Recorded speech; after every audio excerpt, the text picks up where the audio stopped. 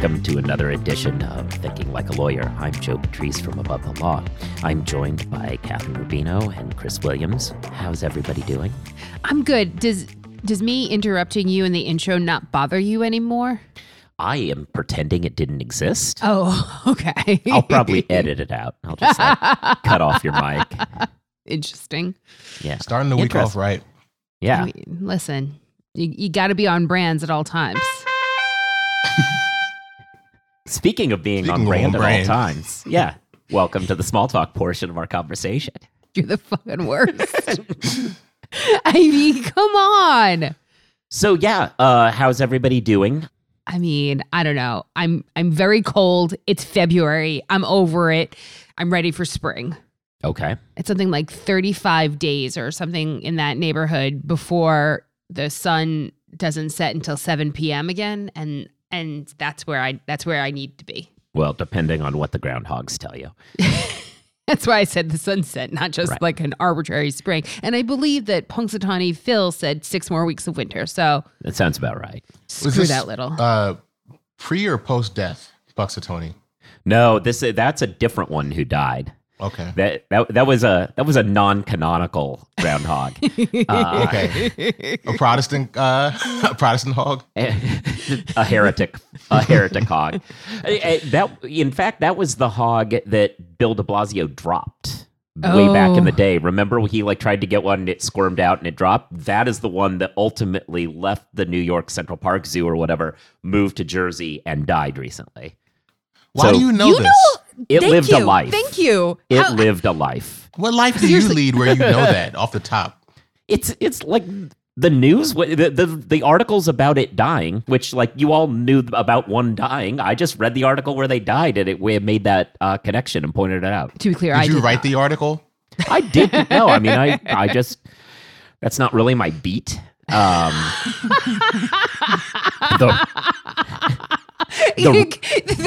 implies that there's somebody who's just tracking semi-famous animals whose only job is to write about animals you might have heard of before. Rodent Steve obits.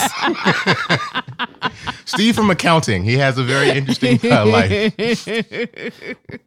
Rodent obits. He is survived by yeah. Related Okay. by marriage to Punxsutawney. I mean, I'm not sure. Well, I also don't really believe that groundhogs get married. I don't think that they.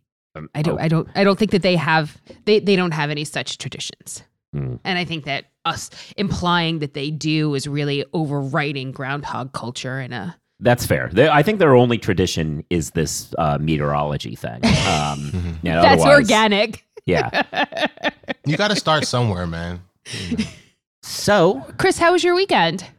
It was a nice weekend. I reconnected with a friend I haven't spoken to in about 12 years. Friend I met through RuneScape. We used to. This is before the evolution of combat. We used to fight Nex together. I know that was all Spanish, or actually, I think Nex is Latin for death. So I know that's all Latin. But it was nice to reconnect, and I got a lot of experience in fletching. So RuneScape, old school RuneScape, forever. Yeah, nice. That sounds like you had a good time. I didn't understand it. But it sounds like you had fun. There you go. It was very good. Nerded out very heavily. I did eat. The diet consisted of cheese and Girl Scout cookies, but I had calories. I love. Okay, what's your favorite Girl Scout cookie? So they have a new one that's actually kind of fire. I don't know the name of it, but it's like a it looks like it has like a caramel chunk in the middle of it, and it's like looks like some of the cookie from the Thin Mint around it with a little chocolate drizzle on top. It was really nice, but Thin Mints are hard to beat. I mean, they're a classic for a reason. They're a classic for a reason, and the peanut butter ones are nice. Also, the tagalongs or the peanut butter sandwich cookies. The peanut butter ones that had the it's like peanut butter and then they're covered in chocolate. Those are the tagalongs. Tagalongs. Those are also really good. You get like 3 of them in a box, but worth it every time. Also, respect to you for knowing them by name. Well, I mean, maybe not obvious to you, but very obviously to me, I was a Girl Scout for a lot of years. And now my nieces are Girl Scouts. And so I have a direct line to boxes of cookies. Whenever That's cool. I've been looking for a cookie plug. So if I run low, I'll be sure to hit you up. You got it. I mean, trefoils are the best ones. You are the most boring person I've ever met. For the uninitiated, those are just the shortbread cookies. Yeah. They're plain. They're plain. Very good. You also like vanilla. To be fair, ice cream. a couple months ago, this guy was trying to make eggnog in a pressure cooker with eggs that were cooking for like 2 weeks. So I haven't forgotten that. I still lose sleep at night. It was to like occupy space in your brain. It was an immersion cooker in order to pasteurize the eggs. That doesn't make it better, Joe. Yeah, I mean, It was an artisan foie gras cultivator. I don't care. Why you just buy the eggnog? Grocery stores sell it now. Yeah, with rum in it. Yeah. Oh. Well, I mean, there was plenty of that in what I made too. Anyway, I think we're good. Is everybody without any further objection? Can you? I'm sorry if you had anything else that it has now ended. Small talk.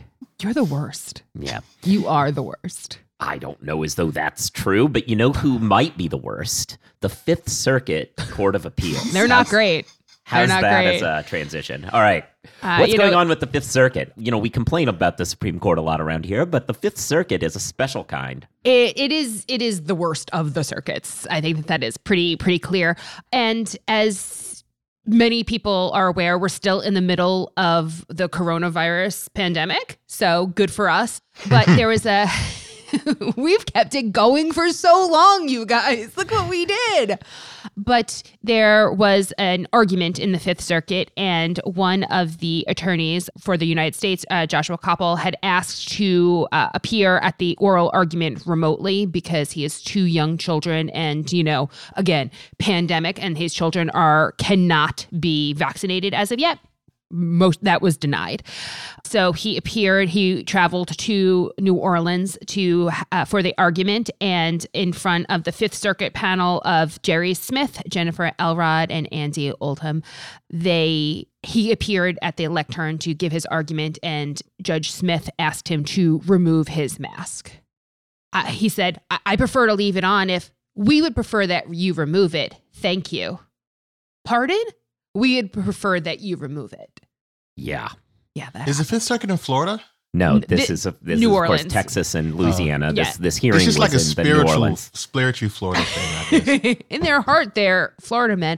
But what is particularly interesting is that New Orleans has an indoor mask mandate in effect. According to their mandate, all indoor spaces except while actively eating or drinking. No word about oral arguments, obviously, there. Also, there's audio of the hearing, and you can listen to it. I embedded it in the story as well, and it is perfectly clear. It's not like some sort of a mumbled, somebody can't understand what's happening situation. The masked individual is as clear as the unmasked judges. And this is just an instance where the judges wanted to assert their own authority and anti-mask worldview. And it is pretty reprehensible, all things being equal, in my mind. Yeah. It was a little impressive. I did not expect that kind of aggressive science denial fun from anybody, but I guess if I did, it would be the Fifth Circuit. Certainly, if this was going to happen in a federal circuit court, it was going to be the Fifth Circuit. Yeah. I think that is undisputed. Still surprising that it happened in a federal circuit court, to my mind. In violation of local laws. Now, I mean, I know the federal courts can make the argument that they are immune on their property from the state laws, but still. Yes, you would still think that federalism would demand that you at least, care what. Vaguely try to follow what's going on around you. Yeah, no, it's problematic. It is another indicator that we've crossed into just performative awfulness. This, of course, is a follow-on to our conversation about Neil Gorsuch refusing to wear a mask despite the fact that everyone else has been told to. So I guess I'm at the point where I'm like, well, at least Neil Gorsuch doesn't demand that other people take off their masks. So he's not in charge yet. That's that line that John Roberts gets to have over him, I guess. But what I will say is I appreciate the spillover, because for the longest time, so much of lesser evil discourse has been concerned with presidential candidates. But now we can say that about judges and circuits. Like, hey, they might have some horrible jurisprudence concerning natives, but hey, they wear masks. So I'll say the addendum to this story, of course, and unfortunately, I don't have the exact tweet in front of me. Or not. It wasn't a tweet, but it was covered in a tweet. But the addendum to this story is immediately after this becomes a newsworthy. I believe the very next day, the Fifth Circuit had another hearing, different panel. Yeah. Oh, you do have it. I do. Beth Walensky covered it on Twitter, and Rafi Malokin put when Judge Willett was on a different panel, basically subtweeting his colleagues, said, "You can remove or keep your mask on at the podium. It's totally your call." Yeah. The phrase subtweeting is critical because Judge Don Willett, for those who are relatively new to this space, before being elevated to the Fifth Circuit, he was a Texas state judge who was heavily active on Twitter. He was like a power tweeter, and it was actually fun and interesting. Like he, a conservative judge, but a very engaging personality. He was a lot of fun to follow. As part of being elevated to the Fifth Circuit, he agreed to no longer tweet, but he still gets the culture. And that was a brutal subtweet. he still gets what's going on. Wait, he had to give up tweeting to be on the circuit? Yep. I mean, the president doesn't, but that's what I'm saying. Like, what? It must be a branch. Well, thing. He's actually just better at his job, right? And in fairness, I don't know as though there was a formal discussion about this as much as it was there were deep concerns about a federal judge tweeting as much as he did, and he was like, "Yeah, that's not a problem. I can stop doing that." So he probably has an amazing burner account. It's just like somewhere out there, not tweet judge. Yeah. That's what's going on at the Fifth Circuit, which is super exciting and great for democracy and everything, I guess it doesn't really impact democracy because it's a life tenured court, but it's great for, a society in collapse. Yeah, I mean, we very clearly live in a hellscape. Mm-hmm. So, So on that exciting news, who's going to answer the call to fix this problem? Who will answer the call? Oh, yeah. Well, if you're interested in having other people answer your calls. Right. Oh, I saw what you were cooking there. Yeah. You're welcome. Well, let's hear from our sponsors, Posh. Calidus AI cleverly supports you by suggesting relevant law to address your complex issues. Put in simple questions or longer fact patterns, then Calidus asks you to confirm if points are salient before proceeding. Use Calidus to check if you found all the key concepts, cases, and statutes. Calidus turns that into a high-quality, customer-ready document. Handle complexity confidently with legal's most advanced AI platform. Get $90 off your first 2 months. Use promo code Joe at calidusai.com. That's CALLIDUSAI.com. I hate having to do this, but at the risk of continuing to engage in a discourse that should have, by all rights, ended 2 weeks ago, I guess we should talk about Joe Rogan. Yeah, I guess we should. Yeah, look, and so the Joe Rogan thing. Do we have to be on shrooms for this? Let's talk about whether or not the Mayans were visited by ancient aliens or whatever he says in between interviewing Proud Boys. But the point is, the Rogan stuff is a little outside of our purview as a legal matter generally, whether he's spreading misinformation or interviewing aggressive racists and not worrying about it at all. Those are bad things, but not necessarily where a legal show would pop in. Where a legal show does pop in, and I wanted to talk about, is my pet peeve of the whole discourse has been people arguing that Neil Young and similarly minded folks pulling their music from Spotify are engaged in censorship of Joe Rogan's free speech rights. That is not true, because Neil Young, while an excellent artist, is not in fact the U.S. federal government. No. Nor a state government. Not yet, but once they take our guns. Then we'll live in the United States of Neil Young. He's Canadian, so I don't even know as though it gets to that. So was Obama. Look at that. No. Obama was. Ted Cruz continues to be.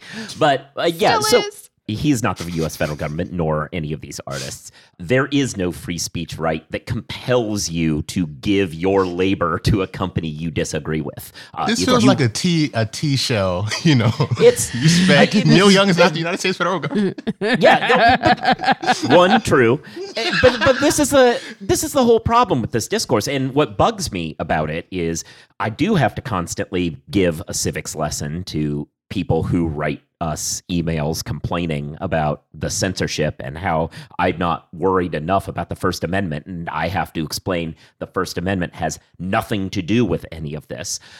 But what's really terrifying, and I have talked about this in the past with regard to other quote unquote free speech issues, but the real problem going on is there's been a subtle but deliberate shift in how people talk about speech in this country from you can't have the awesome power of the government pick sides to it is a virtue in and of itself for you to sit quietly and listen to unpopular speech. That is not a value that has ever been endorsed or celebrated. When people say awful things, your job is to tell them they said awful things, not to sit there and take it. But the virtue, according to these folks, is that you accept bad opinions, not that you don't let the federal government stop people from expressing bad opinions. And that subtle shift is in full display in this entire discussion. The fact that I get deluged by emails from people who seem to think the First Amendment has anything to do with this is a sign of the breakdown of civic education. Right. And that's where we come in, because as lawyers, this is what we have to tell people, you know, like, no, this doesn't apply. Yeah, people's misunderstanding of the First Amendment is shocking because people talk about the First Amendment so often. Right. Well, and I'll go even further, because first of all, First Amendment doesn't apply. Done. But secondly, sometimes people will go that extra bit and say, well, even if it's not a First Amendment legal thing, isn't it a problem with free speech? And I'm like, no, because free speech isn't about just being, as I put it, a passive bullshit receptacle. You don't have to listen to people say bad things, and you certainly don't have to give your labor to them to allow them to do that, which is really the issue, because all Neil Young's doing is saying, the stuff that I made, you don't get to sell. That's how free markets work, last I heard. That is something I find weird about it, because I do think that there should be some fundamental tension between how right-leaning people are talking about this amorphous freedom and what they should be supporting as far as like the right to contract. Like the right to contract isn't constitutionally backed up anymore like it used to be, but it's still something they're like, hey, we get to deal with who we want. But then they're like, hey, you have to listen to us now. Like, no, especially where money is concerned. Like, because we are at a point where money is speech. It's considered speech. There's jurisprudence considering that. And it's like, if I don't want to contribute my money there, even if you're not buying the right to whatever my speech is, you should at least respect my right to contract with who I choose to. And they're like, which is why, like, I'm surprised that there's not a contract angle with the Georgetown discussion in Shapiro. That kind of just went out of the discourse. Yeah, for a legal movement that is trying to bring back the Lochner era, it is weird how much they hate the idea of contracting. Well, I mean, part of it's also because there's no ideological consistency here. That's not true. Wait. Are you suggesting these people act in bad faith? I actually fully support the use of the soundboard in that particular instance. I wanted to be clear. I was about to be like, you know what, Catherine is right. That was too much. That was perfect, though. Maybe we can meet somewhere in the middle, and we can all agree that I'm right. But no, the only ideology is whatever if somebody attacks the right, then they are wrong. And there's no other binding legal theory that attaches all of these various positions that the far right currently has. It is just, we are right, everyone else is wrong, and we are going to scream about it until you basically submit. Maybe some Carl Schmitt would help. Ooh. Wow. Okay. So, yeah, I mean, I guess with the invocation of Carl Schmitt, we come to the conclusion of a conversation about interviewing Nazis. And It comes full circle. well done. Yeah, no, that really did get us all the way back. Listen, I do what I can. Anywho, so that's what's going on. Hey, listen, everybody, tell people in your lives this isn't what free speech means.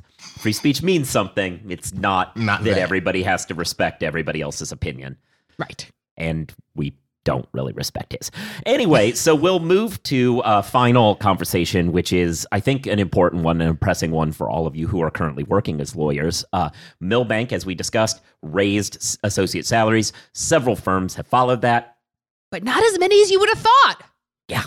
And there's some big holdouts. And it's making you wonder, are people willing to lowball their own associates? Are they looking to come up with something bigger? Is everybody just afraid to move? Yes. I think that there's a lot of fear in, listen, big law is little c conservative, especially fiscally, right?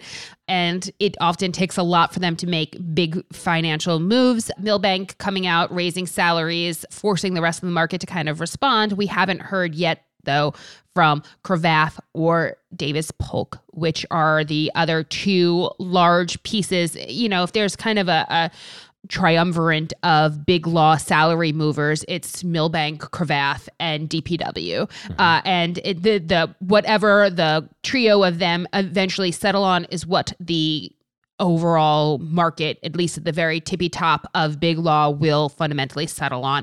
But with two of those pieces still not making any moves, it makes you wonder what is going on. It's not surprising that other folks have not come out with their salaries because they're waiting to see what those other two big players do.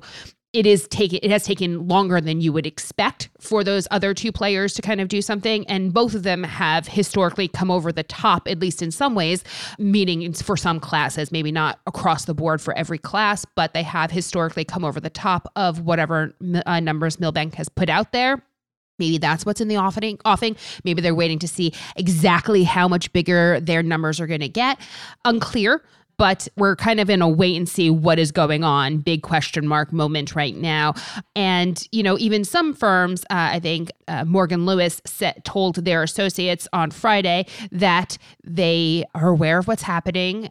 They will at least get a true up payment in April to these numbers, but they're not convinced that these are the end of the numbers. And rather than make multiple announcements, what they announced is that we will make you right by the end of the year, or at least by mid-year. And we're going to wait and see until then, but don't freak out. We'll make you whole. I actually found more interesting the Norton Rose announcement, which was similar because Norton Rose had said, we're aware of what's going on. We aren't going to do anything now, but we'll do whatever the market eventually decides, which, you know, whatever. But then a week later, they just went ahead and matched Milbank, almost as though they had come to the conclusion that they didn't have to wait on anybody. Really. Or perhaps they were getting enough agitation from their ranks that it wasn't, even if they have to make a second announcement, it's maybe worth it to kind of soothe fears. And the distinction also, I think, in the Morgan Lewis announcement to the Norton Rose announcement is that they've committed to making a bonus payment that will consist of that true up amount. So it's not like, oh, well, we missed 3 months of salary at this higher rate. Whenever they decide it, they have committed to those payments, which I think will go a little bit further in soothing nervous associates. Yeah, it's going to be interesting. And obviously, outside of the purview of law, there's a lot of talk about inflation. And, you know, this is part of it. You know, inflation as a general matter is considered bad, but it, you know, some measure. I once heard a Nobel Prize winning economist describe inflation as the alcohol that people bring to the punch bowl. And he was like, because nobody wants there to be no alcohol in the punch bowl. But if you get too much alcohol in the punch bowl, you're going to really have a bad too. Time.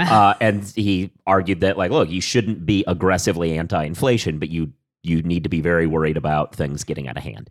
And that puts us in where we are now. And I think there may be some concern on the part of some of these firms that if they, engage in raising salaries all that much, it's going to contribute to that, which I think is a little ridiculous to the extent that this conversation is not, impacting how much the partners feel they can take home in profits, right. Which is also part of inflation. So it's a little disingenuous to go that route, but that's where we are. I'm sure in time that if you're working at a big enough firm, you're going to be making at least as much money as the Milbank raises. Yeah, I think that's true. And yeah, I just don't understand why big players aren't doing something. It's starting to look conspicuous that they have taken no stance one way or the other. Yeah. But they will eventually, and when they do, Above the Law will be there to report it for you. Oh, there you go. Good plug. Yeah. See, it was also organic and natural. See how sometimes you can make those plugs and just, make them feel like they're normal. And I actually remember. I'm aware. I'm really good at that. Oh, what's the name of that podcast that you're on? Finding out that not all your plugs are as. What? You don't always remember the name of the podcast that you go. Thinking Like a Lawyer. No, Fight. All right, this is over. Yeah. So with that, I do think that we're pretty much over. Thanks, everybody, for joining us. You should be subscribed to the show. That way you don't miss any episodes. You should be giving it reviews, stars, writing something. The act of just writing anything shows engagement. That helps people find the show. You should be reading Above the Law. That way you see these stories before they hit the podcast summary. You should be listening to the Jabot, which Catherine hosts. You should listen to Legal Tech Week's Journalist Roundtable, which I'm a panelist on every week. If you're interested in the legal tech stuff, you should check out the Legal Talk Network's other panoply of shows, which sometimes involve us. I've been guests on them. I've guest hosted them, but we're not there every week. But, checking those out. You should be following us on social media. I'm at Joseph Patrice. She's at Catherine1, the numeral 1. He's at Rights for Rent. You should be checking out Posh, our new sponsor. And I think that now brings us to peace. Everything. Yeah. All right. See you next week. Bye.